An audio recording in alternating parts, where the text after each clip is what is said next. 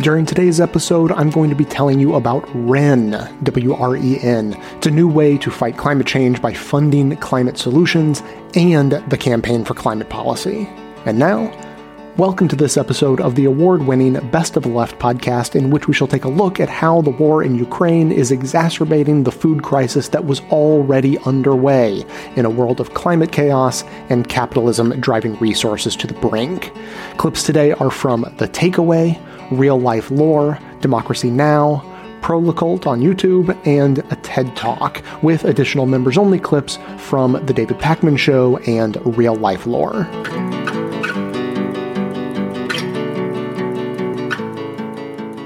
It's not only gas prices that are up this year. According to the United Nations, global food prices remain close to record highs that they reached in March, following Russia's invasion of Ukraine. In the U.S., the Consumer Price Index for food is up more than 14% since 2020, and that number is much worse in other places. In Lebanon, for example, which gets the majority of its wheat from Ukraine, the CPI is up over 3,000%. Yes, 1,000 since 2020. One significant factor in these high food prices, a Russian blockade of Ukrainian exports. It's having a cascading effect that's threatening the world's food security, especially in the most food vulnerable nations. Last month, during an event organized by the U.S. State Department, UN Secretary General issued a warning. Global hunger levels are at a new high. In just 2 years, the number of severely food insecure people has doubled, from 135 million pre-pandemic to 276 million today. More than 500,000 people are living in famine conditions, an increase of more than 500% since 2016. These frightening figures are inextricably linked with conflict, as was cause and effect. If we do not feed people, we feed conflict. With me now is Anna Nagurny, Chair in Integrative Studies at the Eisenberg School of Management at the University of Massachusetts Amherst, and a board member at the Kiev School of Economics. Welcome to The Takeaway, Anna. Thank you so much for having me on your show. What's going on with the blockade of food exports in Ukraine right now? This is a very, very serious topic, and it's really, really important to be broadcasting to the world what is going on. Since Russia invaded Ukraine on February 24th, 2022, there have been major issues in terms of agricultural production and also in terms of agricultural supply chains. There are now silos that are heaving with grain, that has been grown in Ukraine. And the demand is huge in many countries, which you had mentioned, for example, in the Middle East and also in Northern Africa. But typically, 90% of the grain that was harvested and grown in Ukraine would be shipped through the Black Sea. That is no longer possible because of the blockade and also the mining of the ports. At the same time, the new harvest is on the horizon. And typically in Ukraine, from July to December, that would be very busy time for the exports. There have been all sorts of other discussions going on in terms of different transportation routes, but that is really not the solution. So this is a crisis that has to be, paid attention to. The next couple of weeks are absolutely critical, I think, for the world. I keep trying to imagine what it means to be a farmer in the context of the kind of devastation and war that we are seeing in Ukraine. Is this about the Ukrainian government? Is this about the Ukrainian economy? Are these outsiders trying to do the they, or are these Russian occupiers trying to get the grain out? What's happening here? Who's the they? Okay, well, obviously the Ukrainian farmers and the government, they want to get the grain out because that's a very important component of their national economy. To get the grain out, you have the United Nations now under discussions. Poland is helping. Even Romania is talking about using one of its cities, but, that's really challenging. Obviously, you'd have to be talking to the Russians, and there are all sorts of sensitivities associated with that. What are you hearing from some of your colleagues at the Kyiv School of Economics about this food crisis? They've actually just recently, a few days ago, released a major study on the damages in the war to agriculture in terms of the machinery that's been damaged, the silos that have been damaged, the thefts and so on, and also even the mining of agricultural fields. And it's in the billions of dollars already. So that is huge. At the same time, the analyses are showing that, the way to really, get the food out is via the Black Sea. Okay. That's the most efficient way. That's the most cost-effective way, because you have these big containers and so forth and these big ships. And using trucks and rail is just a stopgap measure. Right now, only about 1.5 million tons are being exported a month, and we really need at least the level of 5 million metric tons each month. So you see, there are great challenges right now, logistically, but then we need greater cooperation. There's a lot of attention being put on this major crisis. But we need also a resolution to it, and we need it soon. And this just shows another reason why this unprovoked war of Russia against Ukraine needs to be stopped. It's having global ramifications and will continue to have global ramifications. Now, is what's happening one of these unfortunate, painful externalities of war, or is Russia weaponizing food? That's an excellent point. I'm actually grateful that you bring it up.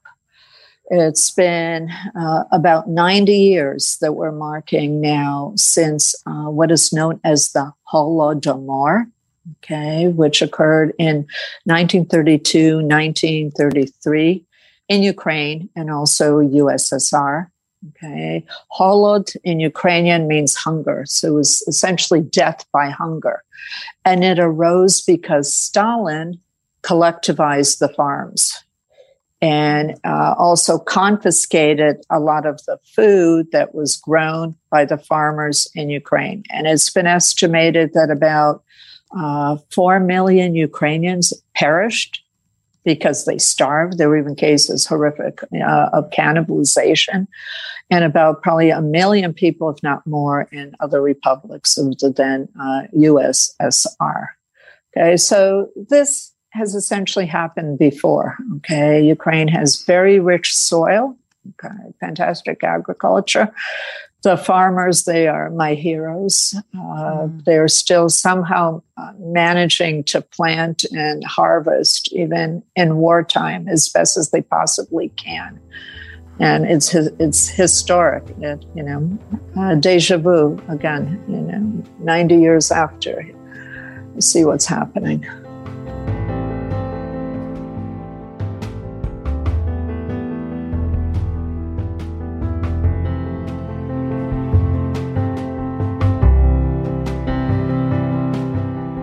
The West blames the Russians for engineering the crisis, while the Russians are blaming the West for imposing sanctions upon them. Moscow has offered to loosen up the blockade and allow the Ukrainian grain shipments to continue in exchange for the West relenting on their financial sanctions, which they've so far refused to do, accusing the Russians of holding the Ukrainian food as a hostage in the negotiations. Antonio Guterres, the current serving United Nations Secretary General, has stated his opinion that a compromise should be made wherein the Russians agree to lift the blockade in exchange for the West relenting on many of the sanctions that have been placed on Russian and Belarusian fertilizer products. But, to be honest, that seems pretty unlikely because as the Russian army continues to struggle and fails to make any big gains on the Ukrainian battlefield, their shifting strategy towards economic warfare is only likely to continue. The blockade of Ukraine's ports, from the perspective of Moscow, is generally intended to strangle the Ukrainian economy into submission by simultaneously blocking their exports from leaving and blocking most imports of weapons, food, and cash from entering entering by sea. The side effect of this blockade preventing critical food shipments from reaching hungry countries across the Middle East, North Africa, and Eastern Africa is, if anything, a bonus to the Kremlin's greater geopolitical objectives. Because the massive levels of instability that it's going to cause in all of these places has the very high potential to trigger another round of revolutions and mass migration that is likely headed straight in the direction of the European Union,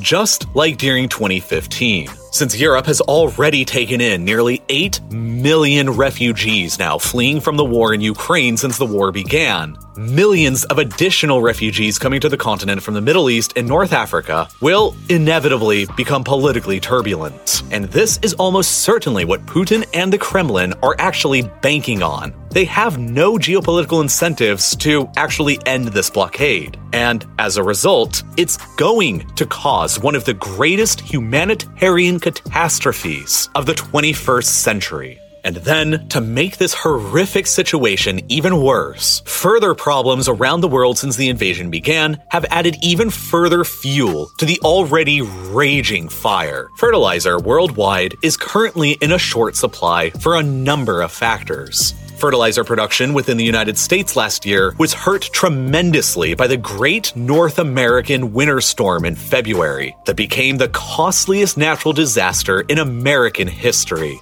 as it devastated states from New York to Texas and caused nearly $200 billion in economic damages. Hurricane Ida that struck the coast of Louisiana later on in August caused even more devastation, adding a further $75 billion more in natural disaster-induced economic damages to America for the year, and disrupting America's production of fertilizer even further. Then, China, the world's third largest exporter of urea, a critical raw material that's used to create nitrophosphate fertilizer, completely banned all of their urea exports back in December in the wake of their zero-COVID lockdown policies. And then, following the Western sanctions placed upon Russia after their invasion, Moscow decided to retaliate by suspending all of their own fertilizer exports, which is pretty bad for the global market, because of the three main types of industrial fertilizer, Russia ranks in the top 3 biggest global exporters in all of them. Back in 2021, a total of 25 countries worldwide imported more than 30% of their fertilizers from Russia alone, and they probably won't be getting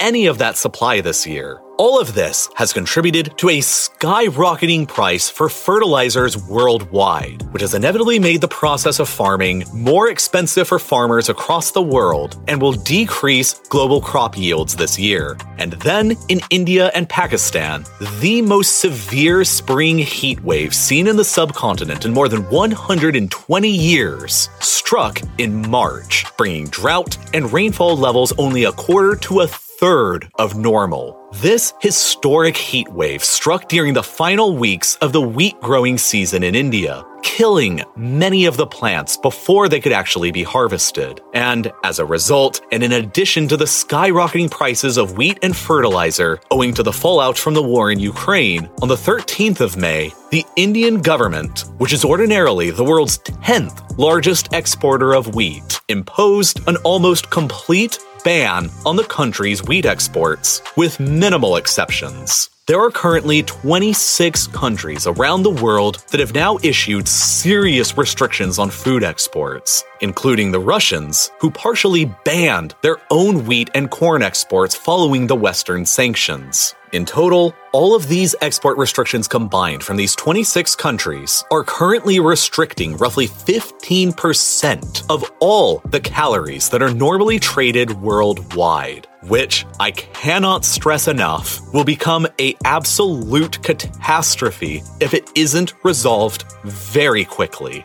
There are some creative methods that have been proposed that could help solve the problem, but they all have a number of associated cons. While increasing the supply of food this year is going to be very difficult, perhaps it would be easier to ease off of the demand. For example, roughly 10% of all the grains grown worldwide are currently being used to produce biofuel, and roughly 18% of all vegetable oils are used to produce biodiesel. Demand for biofuels have exploded recently as many countries around the world have tried to find alternatives to fossil fuels, but their production is having a huge impact on the availability of our finite and stretched food supply to feed the world right now. According to Grow Intelligence, a data firm specializing in agriculture, the calories that are currently being diverted to produce biofuels could soon be enough to feed the equivalent of the annual needs of 1.9 billion humans. Temporarily overturning and repealing biofuel mandates across the world could therefore greatly lessen the blow from this current food crisis. But even more consuming than biofuels are animals. Last year in 2021, the Chinese alone imported a record-breaking 28 million tons of corn, which is more than what Ukraine ordinarily exports in an entire year, and it was all simply to feed their pigs. Nearly 1/3 of all the corn grown in America is simply used to feed cattle, along with roughly 40% of the European Union's entire crop of wheat. Simply cutting down a bit on the feed for the world's livestock herd for just a moment could do wonders to get us through this current food crisis. But since it would inevitably and conversely mean skyrocketing costs in meat and dairy products worldwide, it will almost certainly face enormous backlash and difficulties. Ultimately, there presently aren't really any easy solutions to this problem, one of the greatest faced by us so far in the 21st century. And the countries that will suffer the worst are the most vulnerable and the ones most heavily dependent upon foreign imports of food, especially the ones that are usually reliant on grain shipments coming in from around the Black Sea, like all of these ones across the Middle East, North Africa, and Eastern Africa, but most critically, Lebanon, Egypt, and Yemen, who will each struggle to acquire alternative supplies of grain that they need to feed their populations this year. Expect that many of these countries are going to have a lot of problems and even worse instability than usual within the next 9 months from when this video was posted. This is a global problem that is the culmination of both global climate change and global geopolitics.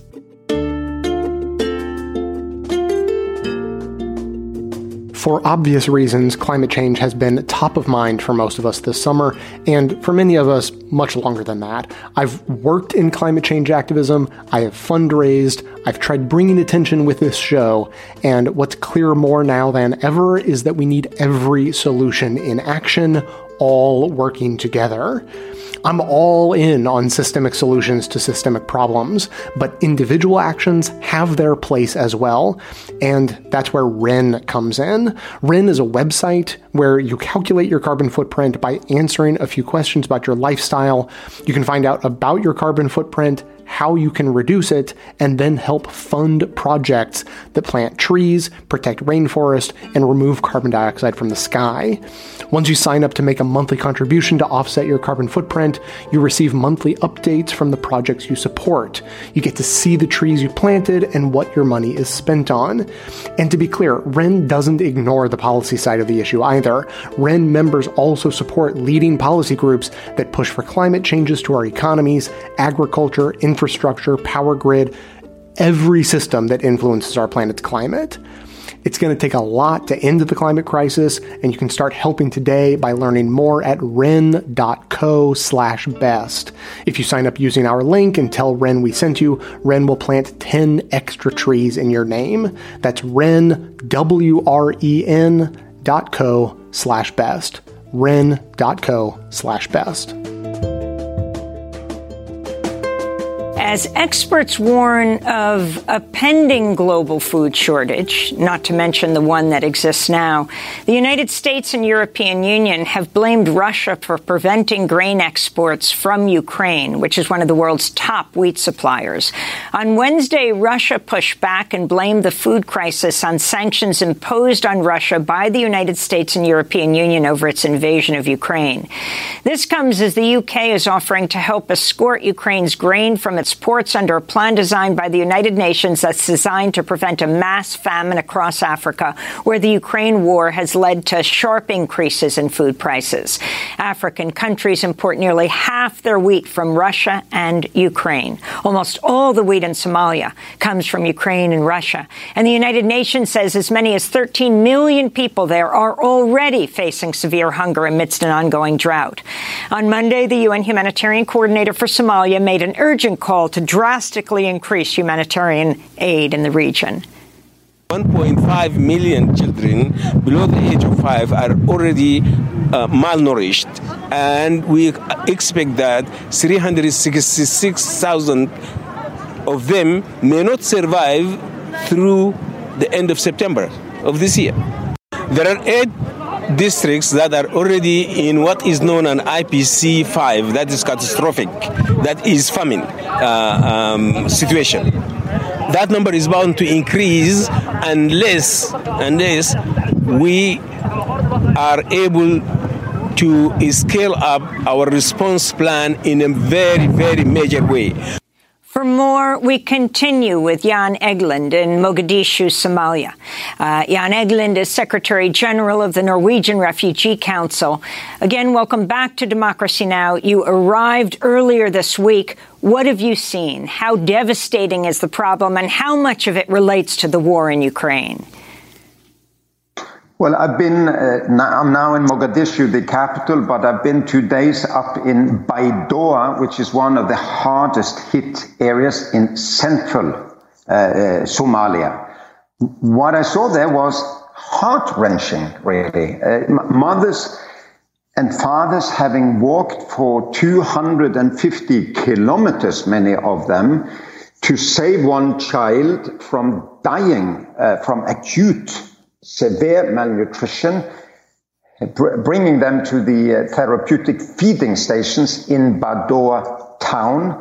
They told that they had more children at home that had not been able to escape these drought-stricken areas. It's devastating, really. It is a creeping, devastating drought, which is coming after 4 failed rainy seasons. So it's climate change. It's the climate change that we in the industrialized world caused, and who are dying from this? The children of Somalia, from a people who did nothing to cause climate change. And then again, we are underfunded. We have hundreds of aid workers on the ground, but very little funding for the life-saving efforts. And Jan, could you speak specifically, first of all, obviously climate change is a massive factor, but do you think that the war in Ukraine has exacerbated the situation because so much of Somalia's wheat came from one of the two countries, both the countries together? It has. I mean, the food prices has more than doubled in some areas. The 90% of the wheat came from Ukraine, number 1, and Russia, number 2. That's gone. So the Somali traders now need to compete for grain with Norwegians and Swiss and others who can afford high prices. So it's 2 things, 2 external factors: the climate change that leads to the drought, and the war in Europe that leads to an exploding prices for food that is really causing this massive famine. And none of these factors were caused by the people. And that's why we're hoping that the G7 nations, including the US now in Germany this weekend, will stand by their pledge to not allow biblical famines in this century. At the moment, the famine is coming. And in addition to that, another contributor perhaps is the fact that farmers across Africa have been reporting, in addition to, of course, the increase in prices of wheat, also as high as a 300% increase in the price of imported fertilizer. Could you talk about that?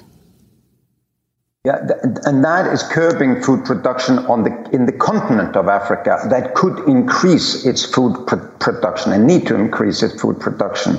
But again, in Somalia, the people I met are living from hand to mouth. They are living from goats and sheep and camels that have died from thirst and from drought. These are pastoralist farmers as well that did not use fertilizer. Here it is the lack of aid and the drought and the food price increase that is the enormous killer.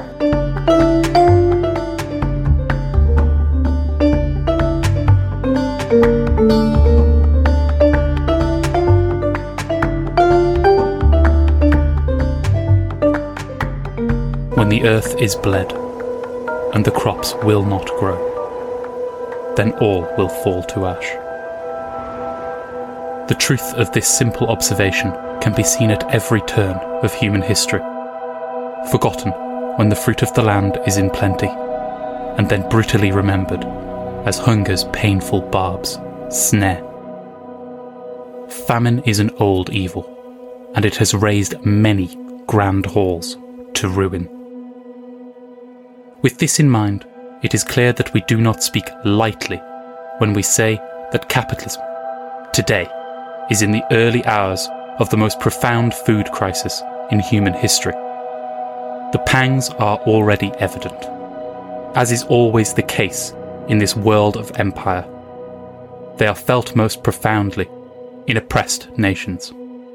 In Somalia, Ethiopia, and Kenya, one person dies of hunger a minute. With agricultural collapse in motion due to 4 years of drought and rampant fertilizer costs, this reality threatens to bloom into an all-consuming catastrophe. Over 20 million are threatened with starvation by September.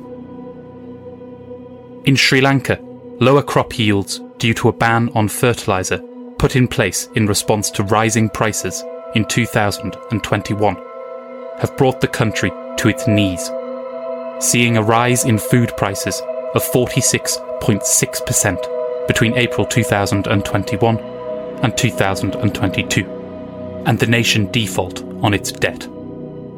Even within the centres of imperialist power, the reality of the food crisis is becoming known.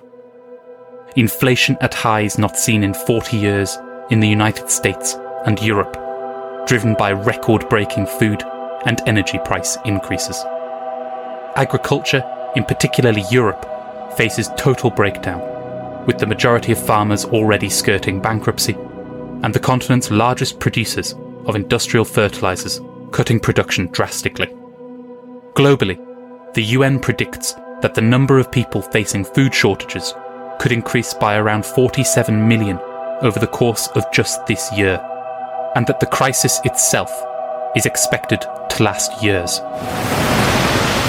In the first volume of Capital, Marx observed that all progress in capitalist agriculture is a progress in the art not only of robbing the worker, but of robbing the soil, and that every method by which capitalism has increased the short-term fertility of the soil is a progress toward ruining the more long-lasting sources of that fertility. This is particularly important in the case of nitrogen, vital for soil health and crop growth, but only gathered by legumes in nature. The guano fertilizer industry, established in 1824 and grown to a mass industry, fundamental for capitalist agriculture's nitrogen supply by the 1850s, elegantly illustrates Marx's observation. The first high-quality guano reserves subjected to capitalist exploitation were depleted by 1870, just 3 years after Capital's publication. After a century of warring and competition for island deposits of the material, which is composed of bird and bat excrement, the last guano reserves were exhausted in the 1970s. The short-term gains of increased fertility for the farming of cash crops had consumed its basis. Not only this, they saw agricultural practices shift away from the traditional methods which had previously sustained food production to nutrient application, requiring new forms of nitrogen fertilizer to sustain food production. Industrial ammonia fertilizers, produced from natural gas stock, first brought to the market in 1929 by Shell, provided the answer. This set the stage for the contradictions observed so far to play out at an increasingly elevated level, and for the broader contradictions of capitalist overaccumulation to assert themselves directly in the composition of agricultural capital. From the 1960s, industrial production of ammonia fertilizer ballooned, and global agriculture output grew enormously. However, to sustain this required an exponential increase in fertilizer. For example, across Asia, fertilizer use grew between 3 and 40 times faster than agricultural output through the 1980s. In both industrialized imperialist nations and oppressed nations, this process prevented a return to older forms of agriculture, further eliminating traditional methods of soil maintenance, even simple crop rotations, increasingly concentrating land in large-scale farms or under monopolies, and draining the soil's long-term fertility. It also served to raise the ratio of capital invested in agricultural means of production relative to labour power, thus lowering profitability, and to tie agriculture directly to cheap gas production. 80% of the productive input for ammonia fertilizers today still derived from natural gas. With the energy crisis of 2021 sending gas prices skyrocketing, this situation was given an explosive catalyst. Fertilizer prices cascading far beyond the limits of profitability. With increasingly capital and resource-intensive extraction and refining techniques necessitated by greater reliance on non-conventional fossil fuels and new gas reserves, cheap gas prices are not going to return. Global capitalist agriculture has fallen into an epochal collapse.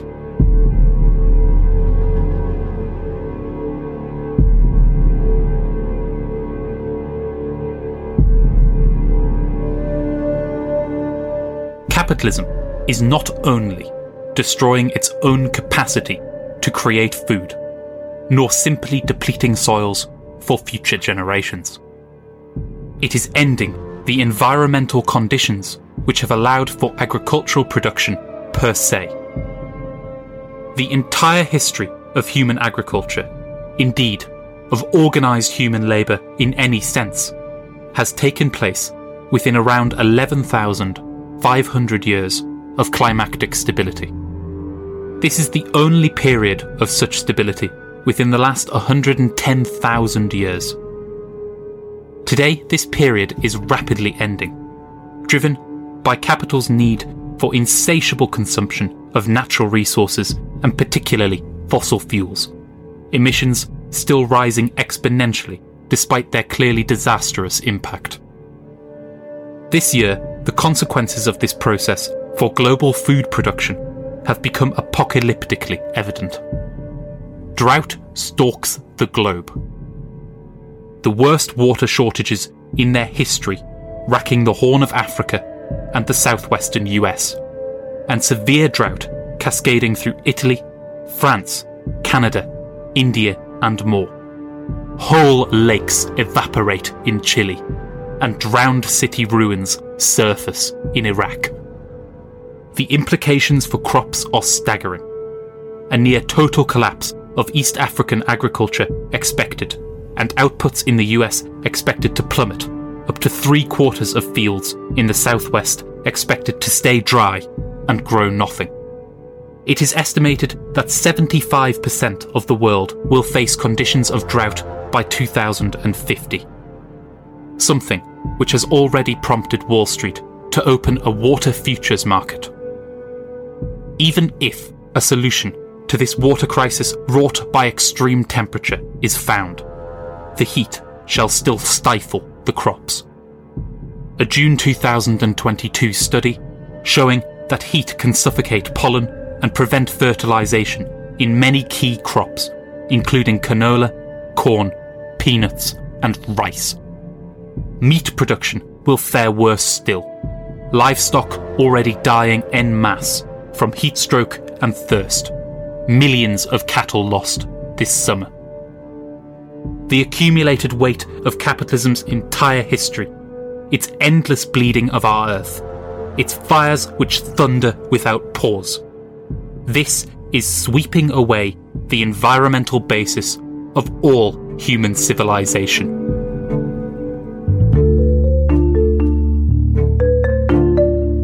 Today's episode is sponsored by ExpressVPN, and I have been a customer of theirs for years, so I am pretty happy to tell you about them. Firstly, if you're not familiar with VPNs, they're sort of like an invisibility cloak and a skeleton key for the entire internet all in one.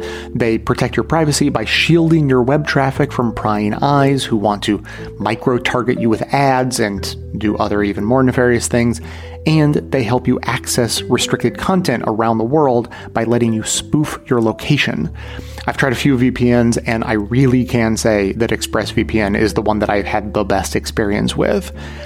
And look, if all that cloak and dagger doesn't feel necessary to you, the truth is that the most frequent usage of VPNs is to unlock movies and TV shows that are available in other countries. Like Netflix has different libraries for each country. If you're waiting for the new season of Better Call Saul to show up on Netflix, well, it's already available in the UK, just as one of thousands of examples. All you have to do is fire up the ExpressVPN app, change your location to the UK, refresh Netflix, and that's it. But it's not just Netflix. It works with nearly any streaming service and is ridiculously fast, so you can easily stream in HD, and it's compatible with all your favorite devices. As I said, I've been an ExpressVPN user for both privacy and digital globe-trotting purposes for years now. It really is the must-have app for any citizen of the world on the internet. And if you visit expressvpn.com/bestoftheleft, you can get an extra 3 months of ExpressVPN for free. And of course, you support the show when you use our link. You can watch what you want, protect yourself, and everything. ExpressVPN at expressvpn.com/bestoftheleft. And I'd like to bring in Rachel Besnaker. You were the lead author on the climate aspects, the food aspects of the latest IPCC report, the climate report. Could you speak about the impact of the climate crisis on food production and access? Certainly. And just to clarify, I was one of the coordinating lead authors. It was a team of scientists that worked on that chapter. And that's important because there's many different dimensions to the climate crisis. What our assessment showed and emphasized is the way the increasing number of extreme events can lead to acute food insecurity experiences, as we're seeing in places like Somalia and Ethiopia. And they often interact with non-climactic factors to really lead to these acute food crisis situations. So conflict is a very common non-climactic factor that's really leading to these acute food crises. But I also want to agree with Sophia in terms of the points she's raised. We highlighted in the report the vulnerability of smallholder producers to climactic events, in part because they depend on rain-fed agriculture for their livelihoods as well as for food production. And they also play a really important role in providing these diverse food sources to communities and to the globe. And they're often neglected from a policy perspective. And so when you have these extreme events, you often get this lethal combination where you have a drought, so you have reduced food production, or you have flooding, and then you may have infrastructure disruptions. You get a loss of local diverse food types and a spike in food prices. and then poorer households can't afford to get access to that food anymore. And this lethal combination, combined with something like conflict, can really lead to acute food insecurity experiences. And what we documented in the report is increasing scientific evidence of the increased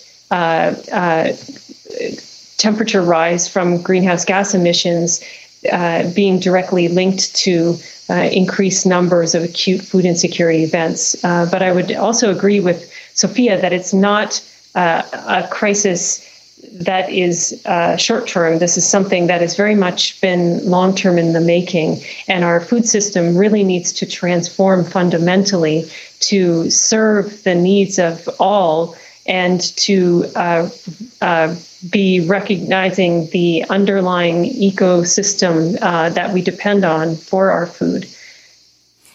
You've said, Rachel... I could talk about that some more. Go ahead. Well, Rachel Besner-Kerr, you've said that poorer nations in Africa and other regions of the world have become increasingly dependent on food imports. Why is that? And particularly looking at the Horn of Africa, at Ethiopia, at Kenya, at Somalia. Oxfam and Save the Children just did a report saying a child is dying every 48 seconds in just those three countries. Well, the reliance on food imports has been a long-term structural process that was really brought about starting in the 1980s under structural adjustment programs throughout Africa, where countries that were indebted were obliged to carry out programs that reduced their own food production, and they became increasingly reliant on food imports. So that it's been a long-term process, and much of what Sophia raised in terms of some of the structural problems with our food system has led to the current circumstance in the Horn of Africa. Of course, in the Horn of Africa, you also have this combination of conflict and drought in the current moment that has really led to this acute food security crisis. Rachel, you've also pointed out that the current food production system is heavily reliant on fossil fuels. So could you talk about the impact of that on the climate crisis and how the climate crisis also impacts food production that's reliant on fossil fuels? Yes, so this is one of the bitter ironies of our current industrial food production system. It's deeply reliant on fossil fuels, so it's a major contributor to greenhouse gas emissions, which also makes it vulnerable to to shocks and really creating vulnerability through the way it produces food. Fertilizer requires a lot of fossil fuel to produce. It also has to have fossil fuels to distribute and to apply. And there are many other components of the way we produce food using this industrial model that leads to considerable greenhouse gas emissions. So in order to have a long-term reduction in the number of crises, we really need to transform our system to not be reliant on fossil fuels. And in our report, we highlight ecosystem-based approaches such as agroecology that rely on ecological processes and reduce this reliance on fossil fuel-based inputs as really the way forward if we're going to have a food system that is stable, resilient, and that is supporting our ecosystem that we depend on. So things like pollinators and water quality, all of those ecosystem services that we depend on are also undermined with the industrial model. And so the key solution for getting out of the crisis that we will be continually experiencing unless we reduce our greenhouse gas emissions is transforming the food system to be much more ecological in the way that we grow and distribute food. And Sofia Monsalve Suarez, as we begin to wrap up, if you can comment on what you think are the most critical ways to deal with the hunger crisis in the world today, and who should be making these decisions? Yes, I think we have to move away finally from this world food security strategy based on global trade and based on an industrial food system is just simply not working, and it's putting us at an enormous peril of all these famines that we are facing. So therefore, we need to transform the food systems, the industrial food systems, as Rachel is saying, to transition out of fossil fuel-based food systems towards agroecology and food sovereignty. So food sovereignty is about strengthening democracy, strengthening the groups and actors suffering most from hunger and malnutrition. But who is asking them what they need? Who is asking Somalia what they want to have? Nobody. The G7 is making the decisions. G7 want to continue with global trade as it is. No changes at all in the architecture of trade, investment, and finances. And this is the problem. So we really urgently need to tackle this and to speak and listen to the populations and the countries which are suffering most now.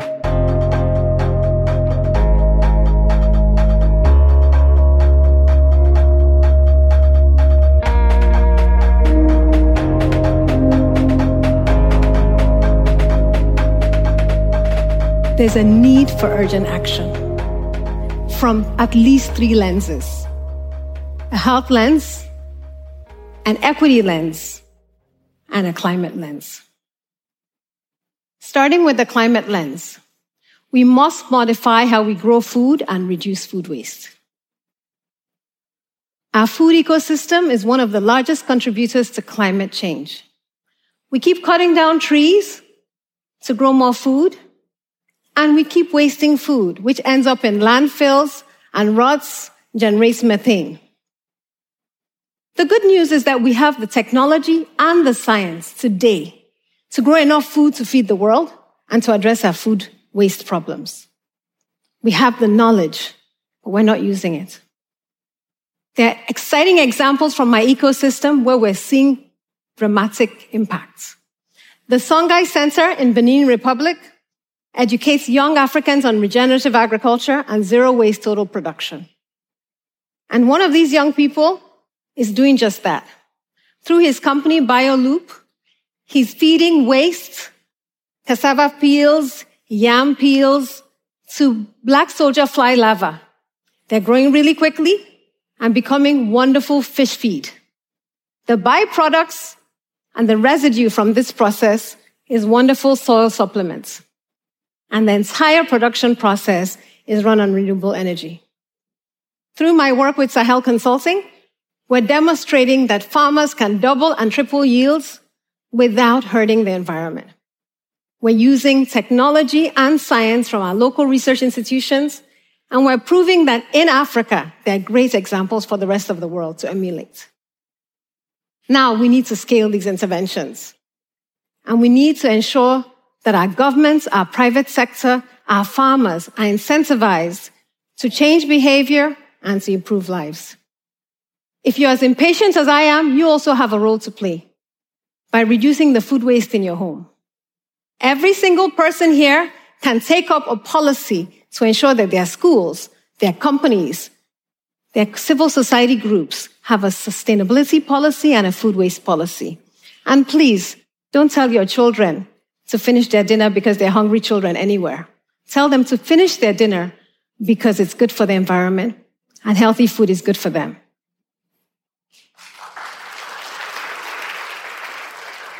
Second, we must ensure that healthy food is affordable and accessible for the most vulnerable. This is a huge challenge. Unhealthy food kills, and we know this. 1 out of every 5 deaths is linked to unhealthy food. And yet, 1/3 of our world's population cannot afford a healthy diet. This is a big challenge. Now, food is medicine. Healthy food gives us long and productive lives. And during COVID, we've seen the impact of closures, shipping challenges that have affected food prices. And the most vulnerable have had to shift from healthy diets to unhealthy diets because they're cheaper. This has caused more damage to lives all over the world. We must take a stand on this. And we can learn a lot from Africa. The Hadzabe people in Tanzania live in harmony with the land. And through their lives, we've seen the ability to have a healthy diet. They eat 10 times more fiber than the average American. Oftentimes, we don't realize that even in our own traditional communities, we have so much to learn. In urban communities, we also have exciting social enterprises like MDOC that's using digital technology, cell phones, and training to get urban populations that are struggling with diabetes, high blood pressure, and so many other health challenges linked to eating ultra-processed food to shift to more traditional diets, and they're seeing measurable outcomes. We must scale these type of interventions, but we must also hold our private sector companies responsible for the amount of sugar and salt contained in food.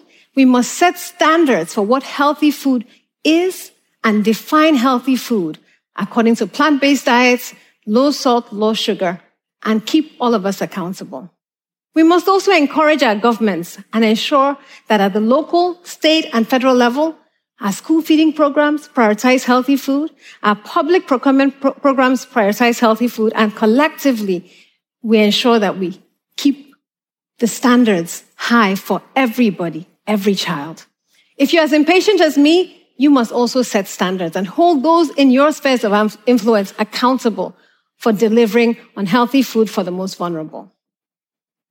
Third, we must support small and medium-sized enterprises. In the food ecosystem, small and medium-sized enterprises are the bedrock of our economy. They create jobs, they're innovative, and they can pivot very quickly. But during the pandemic, we've seen something. They're most affected by shocks. The mortality rates of small and medium-sized enterprises in the food ecosystem has been quite high. Now, through my work, I've seen the value and the power of small and medium-sized enterprises. I'm the co-founder of a food company called Ace Foods. We have over 50% of our staff are women, 50% of our board are women, and we produce healthy food sourced from over 10,000 farmers.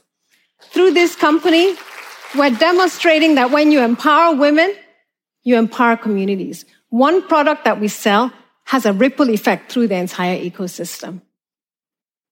Another company that's worthy of emulation is Twiga, using mobile money and cell phones to connect farmers to urban retailers. Now, their efficiency and removing the middlemen, creating shorter value chains, ensures that not only the farmer benefits, the retailer benefits, but the consumer has access to healthier food. Through Nourishing Africa, I work with entrepreneurs in 37 African countries who are scaling sustainable businesses, building healthy food companies, and demonstrating that strong, small, and medium-sized enterprises committed to sustainable agriculture and healthy food can become change agents. We need to support our small and medium-sized enterprises, creating an enabling environment for them, providing catalytic financing, enabling them to scale, and supporting women-owned businesses, especially businesses run by young women.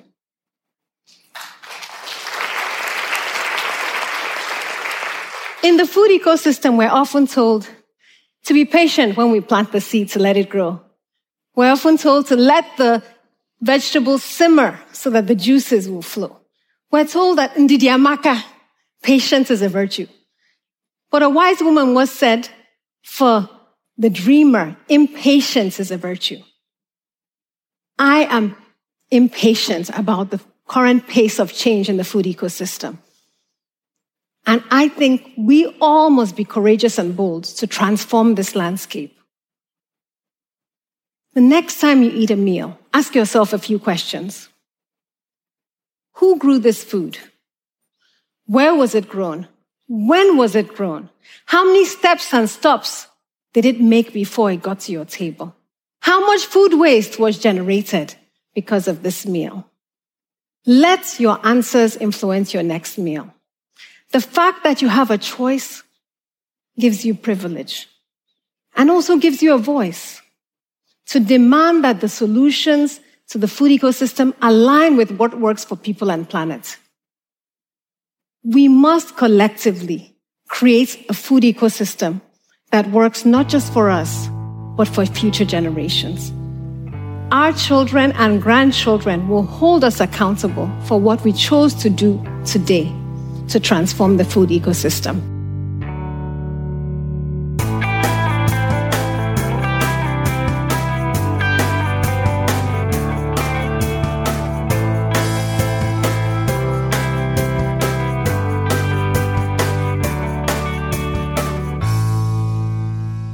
We've just heard clips today, starting with The Takeaway discussing globally rising food prices and the weaponization of food.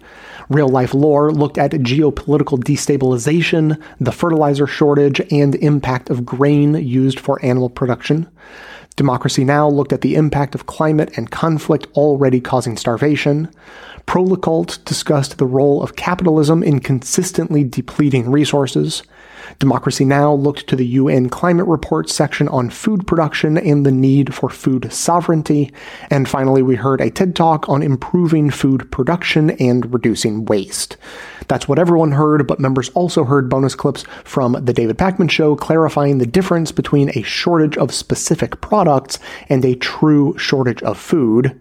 The first step in really thinking critically about this is, what do we mean by a food shortage? Because there are some people who seem to think that a food shortage is, my favorite orange juice wasn't available. I had to get pulp instead of no pulp.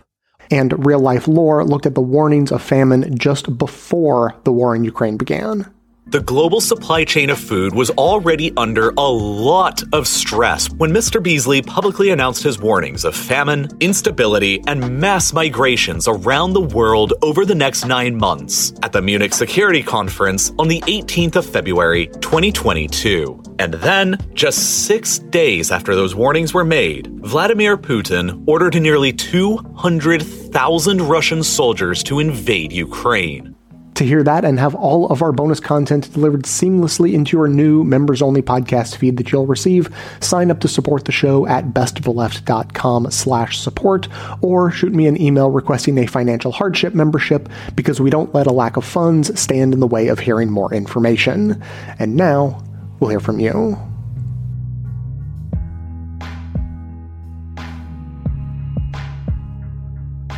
Hey, my name is Phil. I'm here in California, and I just discovered your podcast. I absolutely love it because I feel like I am listening to a lot of commentary politics podcasts, which is, I think, good if you're progressive and you can find the right progressive politics podcast to listen to, but also balancing it out with just the knowledge-based podcasts that I get from you and Unfuck the Republic, and I really enjoy listening to you both. My big request, if it's possible, I just got done listening to your podcast that was about Fox News, and I think it'd be amazing if you can come out with something that really centers around the culture wars, because I feel like that's kind of the big push for Fox News, is trying to fight culture war, as well as a push for, vast majority of conservative senators and congressmen. And I just feel like if we could break down the culture wars and what they talk about, I'd love to hear what y'all's perspective is on that, and clips you might play off of that. So thanks again. Keep doing what you're doing. I think it's incredibly impactful.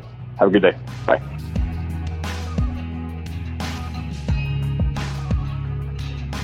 Thanks to all those who called into the voicemail line or wrote in their messages to be played as voicemails. If you'd like to leave a comment or question of your own to be played on the show, you can record a message at 202-999-3991 or write me a message to j@bestoftheleft.com. And thanks today to Phil for his call.